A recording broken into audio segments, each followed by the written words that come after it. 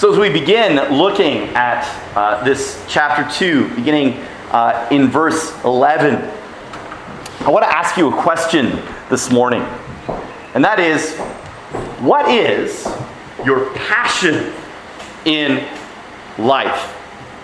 What is your passion in life? Now I'm going to wager that that's not the first time that someone has asked you that. Because our society encourages us to pursue our passions. You've all heard the kind of worldly advice of find your passion and pursue your passion. And on the surface, that sounds like a good idea, doesn't it? Just on the surface, if you're going to live life in this world, we ought to have a happy one. And what could be happier than pursuing your passions? But this belief has done much to transform our society today. A very clear evidence of this in our modern day and age is the massive sexual revolution that we have seen in the past 50 years that has come about because this doctrine of pursuing your passions is what dominates. Recently, well actually a couple of years ago now, in Toronto, in every elementary school, there was a sign or a poster that went up. And on this poster, it said, "All you need is love." Right?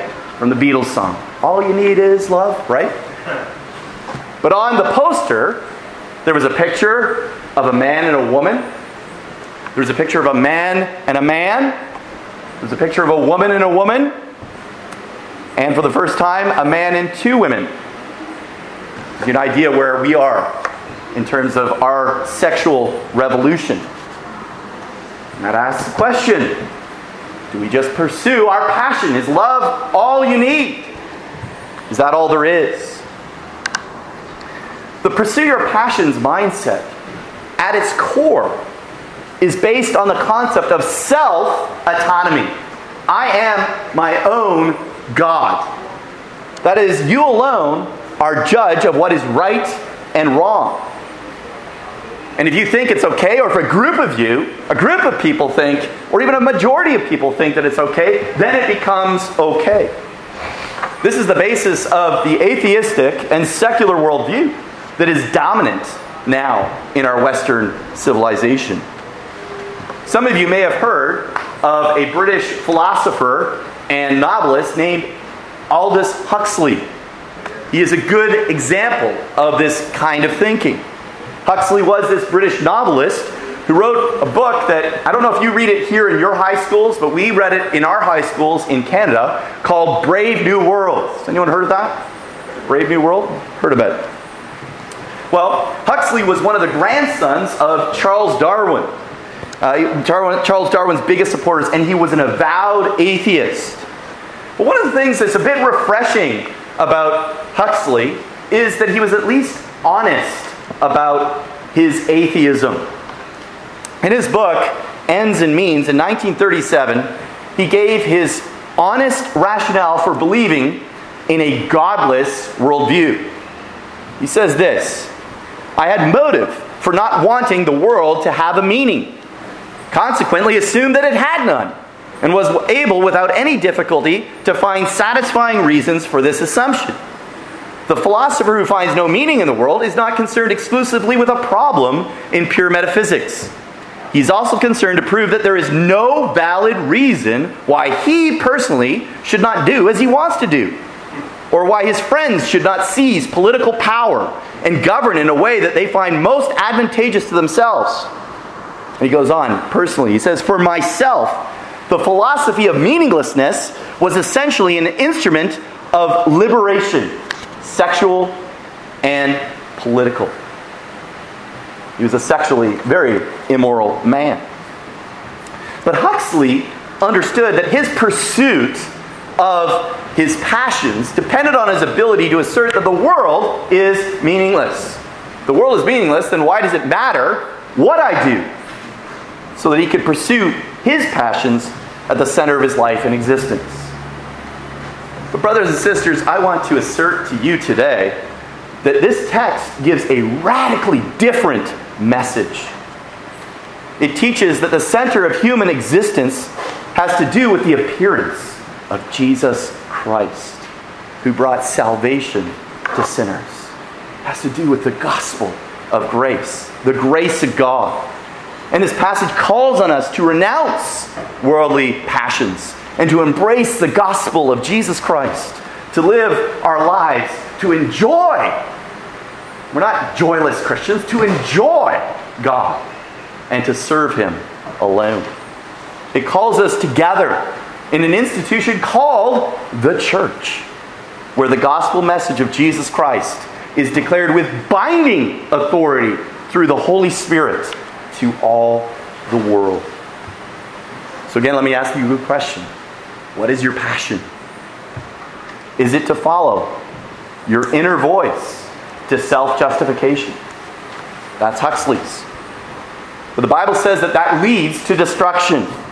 In Matthew, the gate is wide and the way is easy that leads to destruction. Instead, the gospel, the Word of God, calls us to delight in the grace of God. The gospel then transforms us more and more into the image of our Creator. Now, as we'll see today, this is something that is not done in isolation. It's done in community with each other. It's done right here with Covenant Reformed Baptist Church, Barbados. And I don't mean this lovely building. I mean the people of Jesus Christ here gathered in this building. Let me just say to you this morning, if you have been stagnating in your spiritual walk, if you are alienated from God, if you are struggling, you need the church of Jesus Christ here at CRBC. You need vertical fellowship with God, and you need horizontal fellowship with each other. Sanctification or growth in grace happens not in isolation, but in community, and it happens right here. This morning we're going to examine what is at the center of the institution of the church. What is a church to be centered on? The answer in our text, I'm going to give it away right at the beginning, is the gospel. The gospel. And specifically, we're going to see the centrality of the gospel in the church. As Paul exposes it here, I want us to see it under 4 headings this morning. First, in verse 11, we see the grace of the gospel. The gospel is founded on grace. Secondly, we're going to see the discipline of the gospel in verse 12. Then the hope of the gospel in verses 13 and 14. And finally, the authority of the gospel in verse 15. The discipline, the grace, the discipline, the hope, and the authority of the gospel. Well, let's dive in, shall we? Verse 11, the grace of the gospel. What's going on in this passage as we dive into this middle of this second chapter?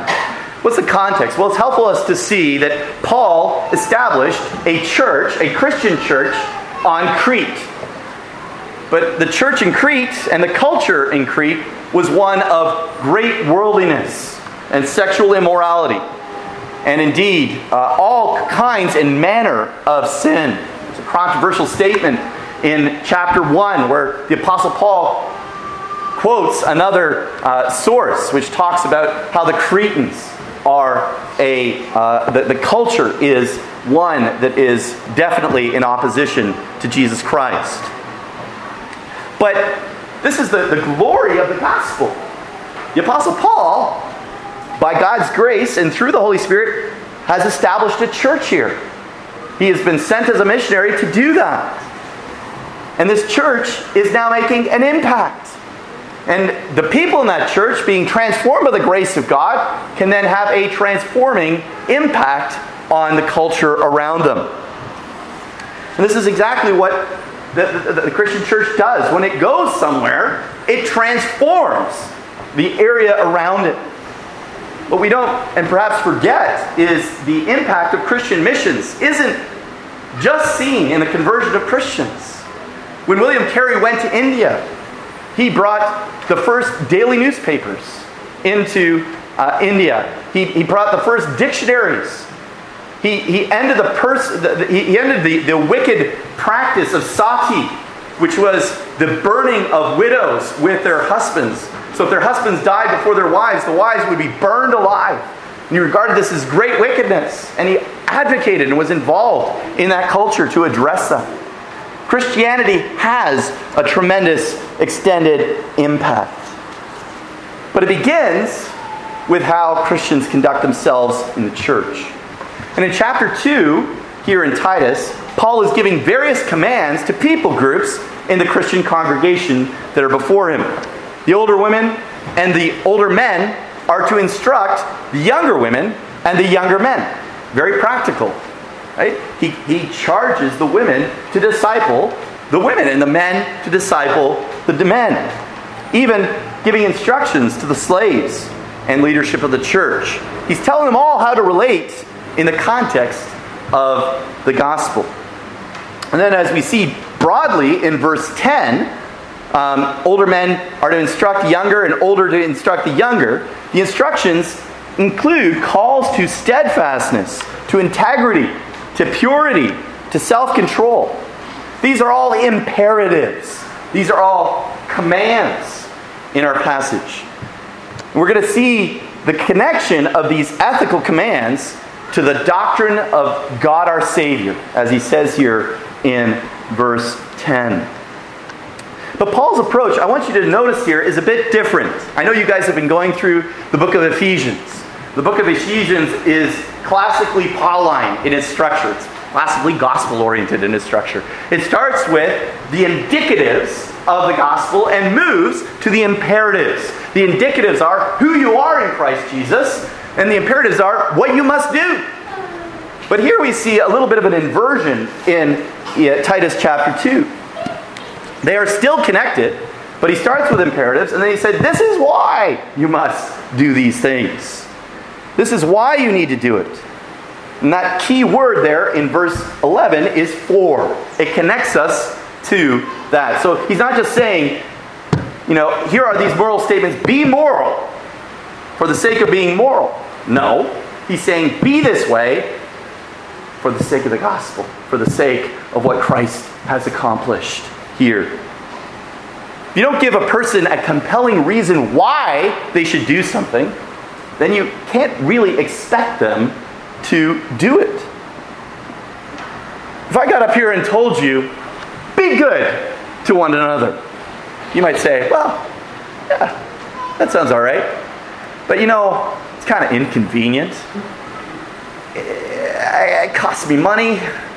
I don't really feel like it. Pastor Chris said it. All right. Well, he lives 3,000 kilometers away. What's he going to do? And I want you to recognize, brothers and sisters, it may sound humorous, but the reality is, this is what's happened in the mainline Christian churches. They've evacuated the gospel foundation, and they have preached bare moralism. In Canada, it started in one denomination in the 1950s when they changed the Sunday school curriculum away from being a gospel-centered to tell kids, be good to each other, share, all of those things. Now, I don't know if any of you who have young parents have tried to just give bare authority to your child and said, share. It doesn't work. I have 4 children. Trust me, it does not work. They are not naturally geared that way. You have to train them. Teach them why. Look, you've been given so many things. Why can't you just share some of them? Right? That's a reason. In a sense, we see a rational underpinning. But it's also why many people are leaving mainline churches. They don't have a gospel motivation. Churches are no longer based on the simple gospel truth that we are miserable, helpless wretches. The church where we meet is a liberal church. And in their hymn book, they've changed the hymn, the famous hymn, Amazing Grace. How sweet the sound that saved a wretch like me. And they've changed it and said, amazing grace, how sweet the sound that saved such a one as me. Very different. But doesn't it evacuate it of its power? Don't you love to sing Amazing Grace? How sweet the sound that saved a wretch like me. There's a certain joy in confessing our wretchedness and our delight in depending upon the grace of God. That's what a true church is. A gospel-centered congregation of people instituted and centered on Jesus Christ, is the Savior. But what's at the heart here? What's he focused on? What is at the heart of this Christian congregation? Well, of course, it's Jesus. Verse 11, for the grace of God has appeared, bringing salvation for all people. Jesus. That's who he's responding to. Jesus is the gospel. Now we use that word gospel a lot. Pastor John was asking his son as we were driving down here, what is the gospel? Right? And on a very simple level, it is good news. That's what it means, literally. The gospel is good news. But to understand good news, you need to understand the bad news. You cannot have good news without bad news. The reality of the gospel is that God created a perfect world. But man sinned. And God cast him out. That's the bad news. That under Adam, we are all under God's wrath and condemnation. Every single one. The Bible says in Romans that there is no one who seeks for God. No, not one. If you read that passage in Romans 3, it is clear. But the grace of God, the good news of the gospel, is that it's not dependent on man's effort. God in his grace gave us Jesus.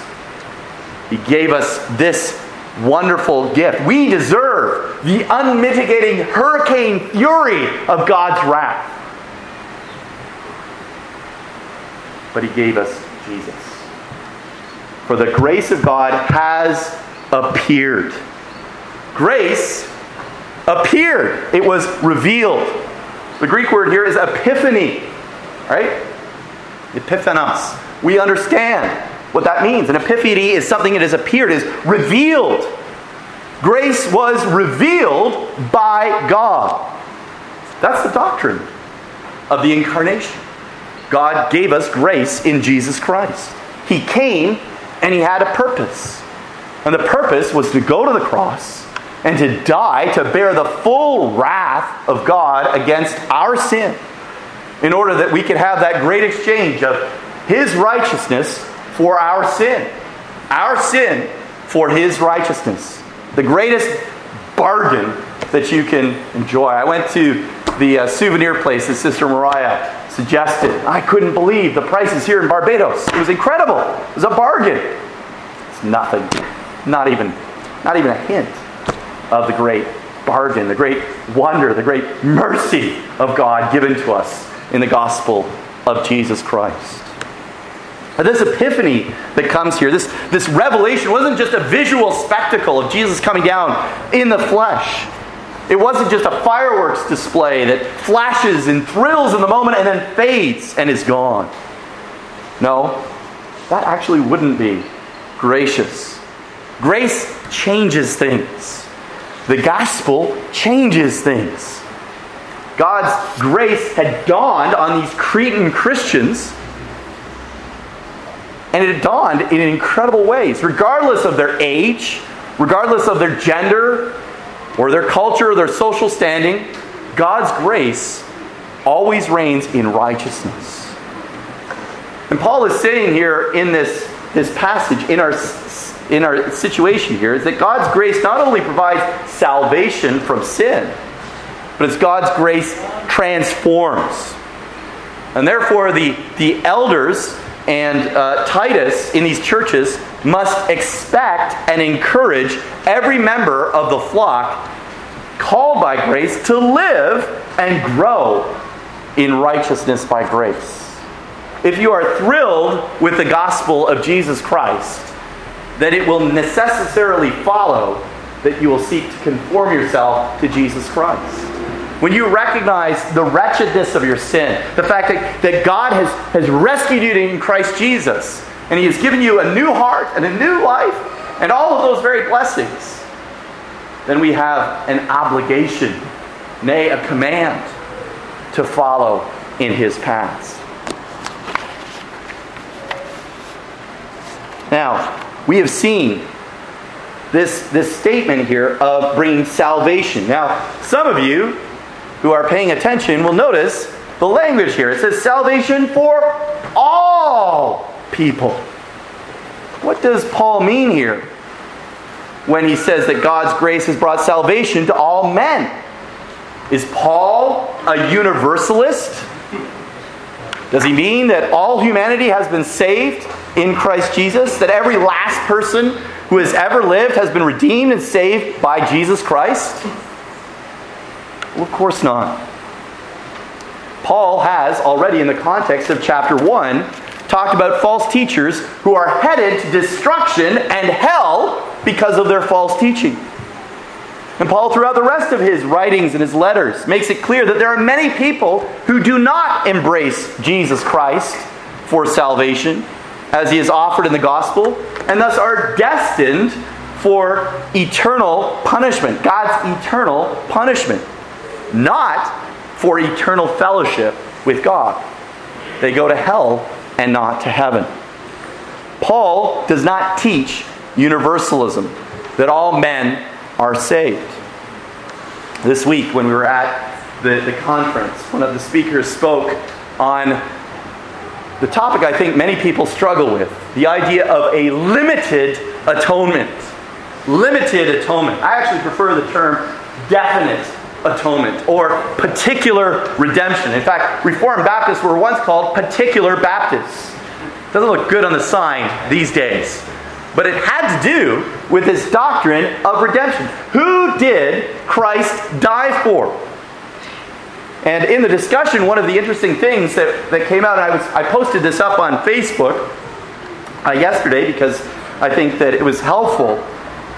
There was a discussion about who did Jesus Christ die for? Well, we look at this passage, it says He brings salvation for all people. Well, He can't, because we see that there are some already in the context of Titus here that are going to hell for their own false teaching.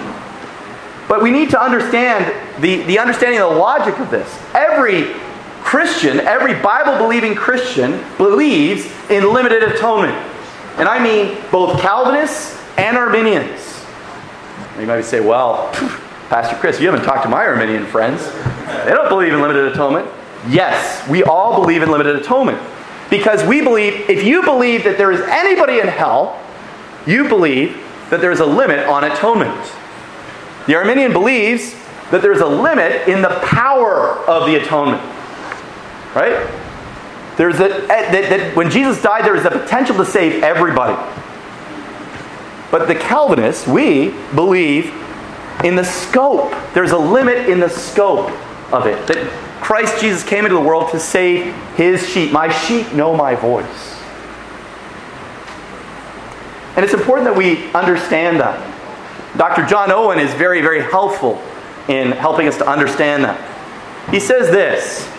He says, the Father imposed His wrath due unto, and the Son underwent punishment for, he's talking about the cross, either all the sins of all men, all the sins of some men, or some of the sins of all men.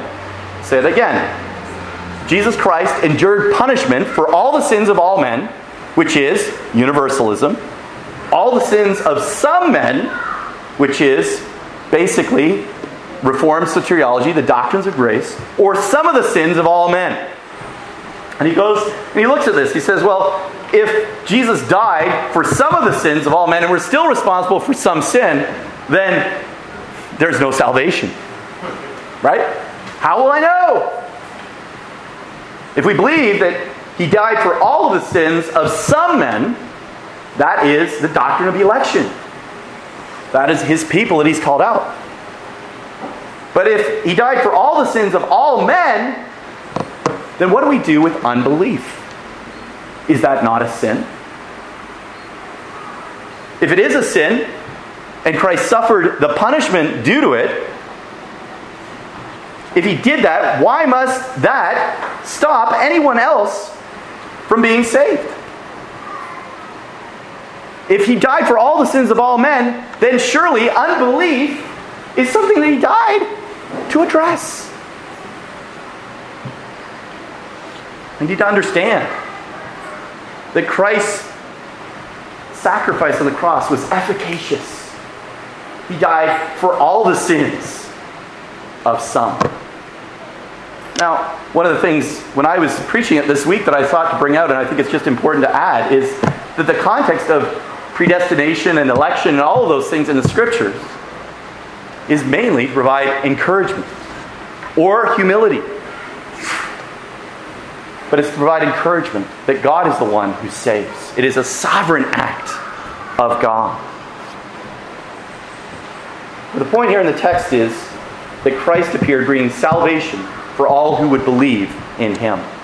So when we interpret this, what Paul is teaching here is that God's grace has appeared in an epiphany. Jesus Christ brings salvation to all kinds and classes of people. And that's why we as a church are made up of all kinds and classes. Rich and poor, educated and uneducated, healthy and sick, different ethnicities, different ages. There is no barrier or bound to God's grace. Jesus can save anybody. For the grace of God has appeared, bringing salvation for all people.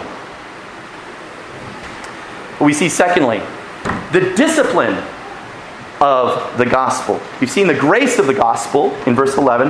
Verse 12, we see the discipline of the gospel. The gospel, the grace that God gives us, is a transforming grace. A grace that demands change. Look at what he says. The grace of God has appeared, bringing salvation for all people, training us to renounce ungodliness and worldly passions, and to live our blessed hope, the appearing of the glory of our great God and Savior, Jesus Christ. Very simply, the grace of the gospel teaches us to say no to ungodliness and yes to living self-controlled, upright, and godly lives in the present age. First of all, it teaches us to say no to the world. Instead of following our passions, the gospel recognizes our constant need for transformation, for repentance. Martin Luther, when he nailed the 95 Theses on the wall, on the door of the church in Wittenberg, the first thesis there was that the life of the Christian will be one of continual repentance. Not one, I'm saved and done, but a confession of sin and then a continual confession of sin as we see more and more the effects of sin in our lives. If you are a Christian, you have been changed radically by the Spirit of God. You've been given a new heart, but even still, to the end of our days, we will carry around with us a certain amount of the curse of sin. And because of that, there is the constant possibility, we don't have to, because when we're born in sin, we are almost obligated to follow our sinful nature. But once we are saved, we have a choice, whether we sin or we pursue righteousness. But as a result of this, we still can sin as Christians. We can still be guilty of ungodliness. We can still yield to worldly passions, the sinful desires that are all too prominent in our world that is in rebellion against God. And so we need to pray. And we need to strive. But let me encourage you. Did you know that you've already prayed about this today? Did you know that? If you've been engaged with us in worship this morning, then you've already prayed much of what we are preaching on here. We choose the hymns here to reflect the content of the message. And if you sang with us hymn number 161, I encourage you to turn there for just a second. You will see that you actually have called upon God to help you. I'm indebted to Ligon Duncan for pointing this out, but I think this hymn, that this that I think is new to you. Hymn number 161, Love Divine, All Loves Excelling. You might like the tune, and that's a good thing, but I want you to love the words, the content. Take out your hymnals. Look at the second stanza. You prayed as you sang. If you look down the page, you prayed that the Lord would take away the love of sinning. Take away the love of sinning. Alpha and Omega be. Right?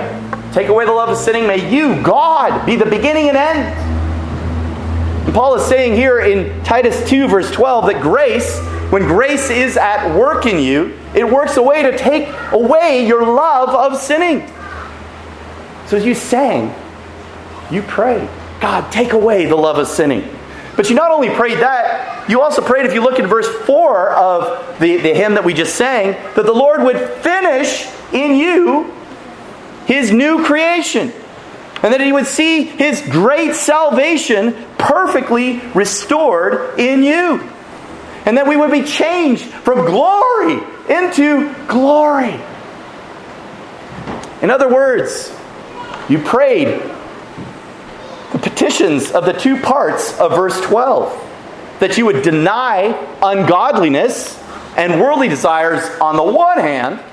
That's the negative part of grace work in you, transforming you. And that positively, you would live sensibly, righteously, and godly in the present age. Praise the Lord. That's why we sing. Jesus Christ, the grace of God's salvation, teaches us godliness. Where His grace remains, it teaches us to hate wickedness and to love godliness. Now, many have pointed to these words here in verse 12, these three words here, and the emphasis here, the self-controlled, the upright, and the godly, each point in a different direction. The self-control points to us, ourselves. The uprightness is something that we recognize in other men. Say, boy, he really is upright. Right? We talk about an upright citizen in the culture. And then, of course, godliness to God. We are to be self-controlled, upright, and godly. This means that there's nothing unbalanced about the life of grace. That grace enables us to live. There's a wholeness to it. There's an all-roundedness. We don't deny self, we don't deny each other, and we don't deny God. The aim of divine grace is to make us Christians in every sphere and activity. Whether it be what we do before men, what God alone sees, or what is related to ourselves. Let me just ask you this morning, is that something that's reflected in your life? Let me ask you some questions, a little bit more pointed and applicatory out of this. As you hear the scriptures this morning, have you lost the ability to say no? Have you lost your ability? Do worldly passions control you? Let me ask you a searching question. If you have Netflix or YouTube or your internet history, what would it tell me or tell anyone else about you if we were to see that exposed? We are seeing a transformation in the access to entertainment and all of those things. People are engaging in binge watching, right? Not just watching something, binging, skipping all kinds of things to do this. I admit, there's some good things that are out there, but there's also some very poor things. Do you delight in modern dramas that are very well written, but increasingly softly, or more hard these days, titillating, using pornographic imagery? Just ask you a simple question. What do you watch? And why do you watch it? Have you lost your ability to assess and to say no to something because you have been so influenced by the world and what our culture approves that you don't even think about it anymore? It's easy. Spiritual blindness is inevitable if we don't distinguish ourselves from our culture, which denies itself nothing. The world today denies itself nothing. So what do you deny yourself for the sake of godliness? Is there anything you won't watch or do? We are surrounded by a world that literally says no to really nothing except perhaps the gospel. Let me just ask you, as a Christian, if you are a Christian this morning, have you lost your saltiness? Jesus calls us to be the salt of the world. Are you different than your coworkers, than your friends, than your neighbors around you? Do you blend in at work with the coarse joking or the loose morality? Have you lost the ability to say no? Well, let me ask you another question. Have you lost the concern about living a yes? Many people get concerned when you start talking about self-denial and the pleasures of the world. They worry that you're slipping into fundamentalism. And soon, outside CRBC will put up a banner. We don't drink, we don't dance, and we don't chew, and we don't go with girls who do. Right? That's more of a Southern Baptist thing. But emphasizing we don't do these things, and that's what defines us. As human beings, we affirm that we cannot judge the thoughts and motives of others. And this limits my ability and your ability and right to draw hard lines for others where matters are not directly addressed in the Bible themselves. But this limitation does not allow me or any other Christian to stop being concerned for the effects of our actions on others. The Christian life cannot be lived autonomously. And our ascent to live godly lives requires us to consider others as we make our choices. In other words, we need to think how we affect each other. When Paul outlines the behavior God expects of those in the household of faith, he reminds each member that he or she is not alone. The actions of each touch the other. Older men are to set an example for younger men. Older women are to be reverent so that they can teach the younger women to be so. Titus himself in verse 7 here is called to be an example to others. And so, do we. Pastor John and I have responsibilities as your pastors, and you have responsibilities as professing believers and members in Jesus Christ's church. But the final question that I think comes out of verse 12 here is, are you willing to act now in the present age? Now we know that no one has a right to bind another's conscience or judge another's actions where scriptures are not specific, but the principles that bind Christians in their love for God and His people and His purposes are more about relationships than proof texts. When conscience is made sensitive by the Spirit, convince us that our conduct damages our heart's resonance with the Savior or contributes to damaging the heart's resonances of other Christians, then we need to act. This is why godliness is so dependent upon God. We need reminders of the gospel. We need to be rooted back in these things. And it's not about me pursuing my passions for my own desire. It's me involved, both self-controlled, upright, and godly. Self-controlled in the sense that I have responsibility before God, upright so that I don't cause my brothers and sisters to stumble, and godly because that's what I live for, to glorify God and to enjoy Him. But we have seen the grace of the gospel. We've seen the discipline of the gospel in verse 12. Now, in verses 13 and 14, let us look at the hope of the gospel. And as we read on in verse 13, it appears that Paul has a particular reason for emphasizing this grace. Waiting for our blessed hope, the appearing of the glory of our great God and Savior, Jesus Christ. who gave himself for us to redeem us from all lawlessness and to purify for himself a people for his own possession who are zealous for good works. Paul wants to bring hope into the equation. This is the hope of the gospel. Now, normally when we use the word hope, it's in reference to something that's uncertain. I hope I get a job. I can't be sure, but I'm hoping.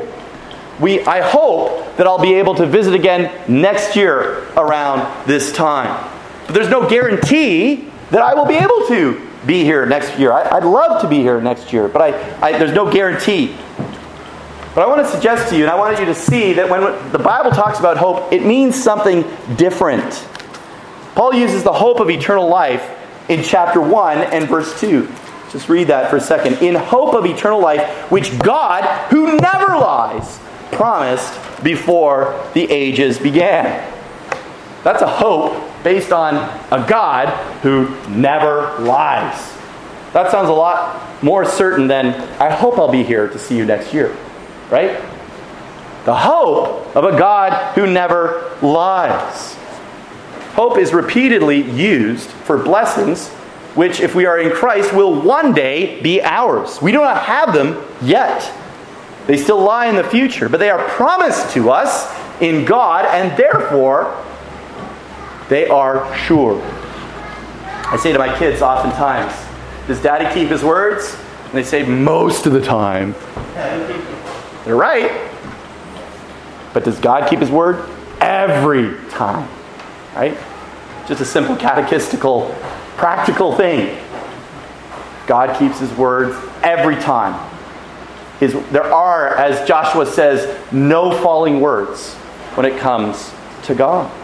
And so this hope has a grounding and a foundation that is not in a wish fulfillment. It's in the fact that it is a God who does not lie. So this blessed hope that he speaks of here is the glorious appearing of our great God and Savior, Jesus Christ. It is something that is yet to happen in the future. The present age, which he refers to at the end of verse 12, has not yet run its course. But what is the substance of this hope?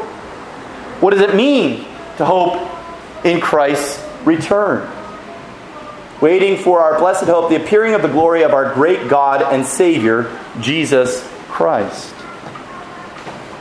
Well, John 3 reminds us that Jesus Christ came, first of all, not to judge, but to save. That's what John 3:17 says. He did not come to judge the world, but to save the world. But we also know that Jesus is coming again. The second time. And as Hebrews tells us, it is appointed for every man to die, and after that, to face the judgment. When Jesus comes a second time, he will come in judgment. Now you're saying, I should hope in that? I should hope in the coming of Christ's judgment? Is this something to hope for? Yes. Yes, it is. Duncan points us to the Heidelberg Catechism. This is a Dutch catechism. Very personal. It's very sweet. It's a great little addition to your personal devotions, the Heidelberg Catechism. But question 52 says this: what comfort is it to thee that Christ shall come again to judge the quick and the dead? The answer is that in all my sorrows and persecutions, with uplifted head, I look for the very same person who before offered himself for my sake to the tribunal of God, and has removed all curse from me, to come as judge from heaven, who shall cast all his and my enemies into everlasting condemnation, but shall translate me with all his chosen one to himself into heavenly joys and glory.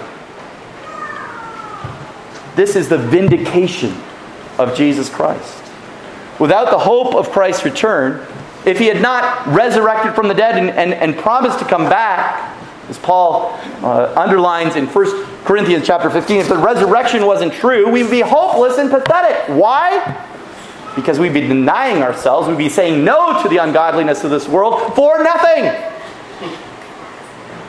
And Paul says we are to be most pitied. But here's the reality. It is true.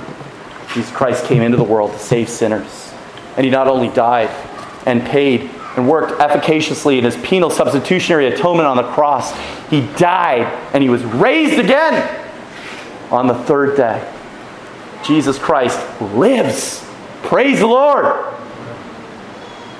He, as the living Christ, resurrected from the dead, is our hope. And he is our vindication and the one who will make all things right. We look at this world. I know you all have had an election.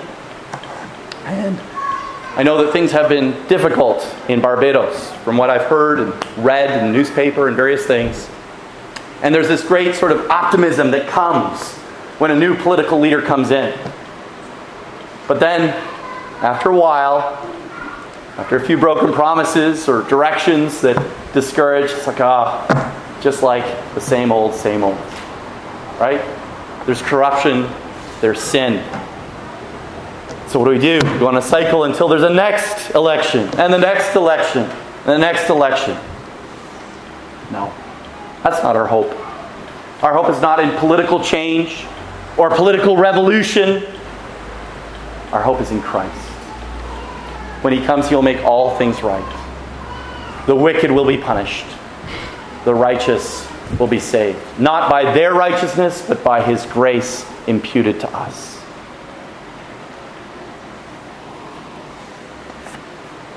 He is our hope. He is our vindication. He will make things right. Well, we've seen the grace of the gospel in verse 11. We've seen the discipline of the gospel in verse 12. We've seen something of the hope of the gospel in verses 13 and 14. Let us conclude in verse 15. And it's interesting where it lands here in our passage in verse 15. He says, "Declare these things, exhort and rebuke with all authority. Let no one disregard you." The last thing that Paul says to Titus is found in verse 15. And there he reminds them that grace will not be disregarded. The work of Jesus Christ will have its effect. The Word of God will have its effect. It will either condemn or it will save. These truths of the gospel need to be declared with authority. Let no one disregard you. Paul is essentially telling Titus to use what they would use in the Old Testament. Titus is to say, "Thus saith the Lord." This is God's word. He's not calling Titus to say, well, he should preach. It seems to me that we should follow these things. Right?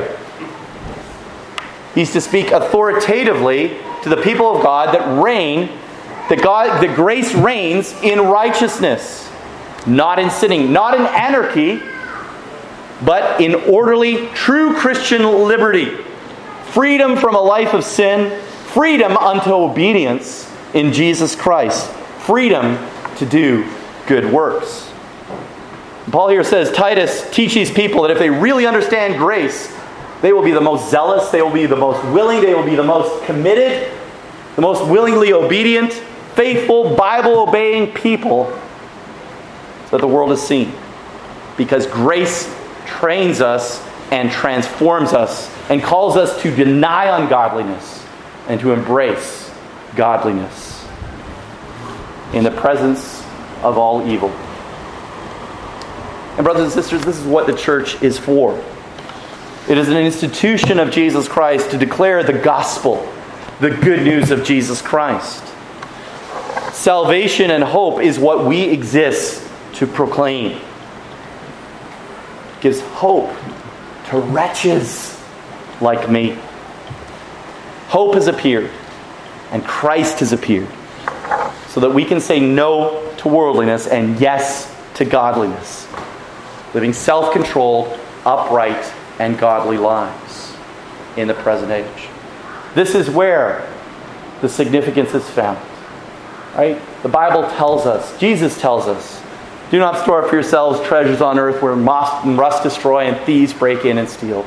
But store up for yourselves treasures in heaven where moth and rust do not destroy and thieves do not break in and steal. Remember, we spoke of Aldous Huxley at the beginning. Aldous Huxley was very famous and influential, and he indulged himself in all manner of sexual immorality. And he published 50 books. And he had all of that. But did you know, he died in relative anonymity. It's really been more recently that some of those things have been revived. But he wasted away with cancer. And his death wasn't even acknowledged when it came, because he died the same day that President Kennedy was shot in 1963. Nobody remembered his death. And to be frank, now he's faced the eternal judge. So let me ask you again. Do you want to invest your passions like he invested his passions? The treasure where moth and rust destroy, where thieves break in and steal, or people forget you were even there. Or do you want something more? God gives us much grace and much treasure. And it's not for a fading time. It's for eternity. For all time. Do you want a few years of pleasure? Because let's face it, there is pleasure in sin. And anyone who tells you that that's not true is lying. There is a certain pleasure in sin. But it's pleasure for a short time. And then an eternity of suffering. Think of King David. I'm going through 2 Samuel in our evening series in Toronto. And I'm just struck by how those few moments of pleasure with Bathsheba destroyed his kingship. And if it wasn't for the persevering grace of God, it would have destroyed him. Because in his own strength, what happened to David? After he committed that sin, he justified it to himself. He didn't do anything about it. In fact, between the sin that he committed and when Nathan came and confronted him, this is as much as a year. So that meant that he was going to the temple and sacrificing and all of these things until Nathan comes to him and tells him the parable of the rich man and the poor man. The rich man steals the poor man's lamb. And David gets incensed. And Nathan, in the greatest application in any sermon at any time, says, "You are the man." And David is struck to his core. But that sin had consequences. His leadership was never the same after that. His family dissolved, murdering each other, raping. And then, ultimately, that microcosm of David's family was reflected in the society of Israel as they apostatized and turned away from their God. Is that what you want to pursue your passions for? The next time that you have that decision, and it is a decision to sin, let's be honest, it's a decision to sin. Remember this. Remember, one sin can destroy your life. Right? We toy with sin. We don't take it seriously. One sin can destroy your life. Now, I'm not saying that if you sin, your life is destroyed. God is gracious. But we're fools if we think that sin has no consequence. Anything that alienates us from God, anything that puts us into a negative relationship with Him will have consequences. So do you want to live a life pursuing your passions like Aldous Huxley, only to face an eternity of punishment? Or do you want to live a life zealously pursuing the glory of your Savior? An eternity spent in fellowship and relationship with Him, face to face, walking with Him. This is the good news of the gospel. We are not lost in our sin and wretchedness. Sin may have pleasure for a while, but even on this earth, it grows stale. It grows stale. It's empty. but walking with Jesus Christ. If we drink from that living water of fellowship with him, we will never grow thirsty again. We will have a great grace dominate our lives. And though we may not prosper as the evil do, eternally we will prosper in Jesus Christ. So brothers and sisters, may you delight in the grace of the gospel. May you learn the discipline of the gospel and the hope of the gospel, and know the authority of the gospel as you share it and as you live by it. To God be the glory. Amen.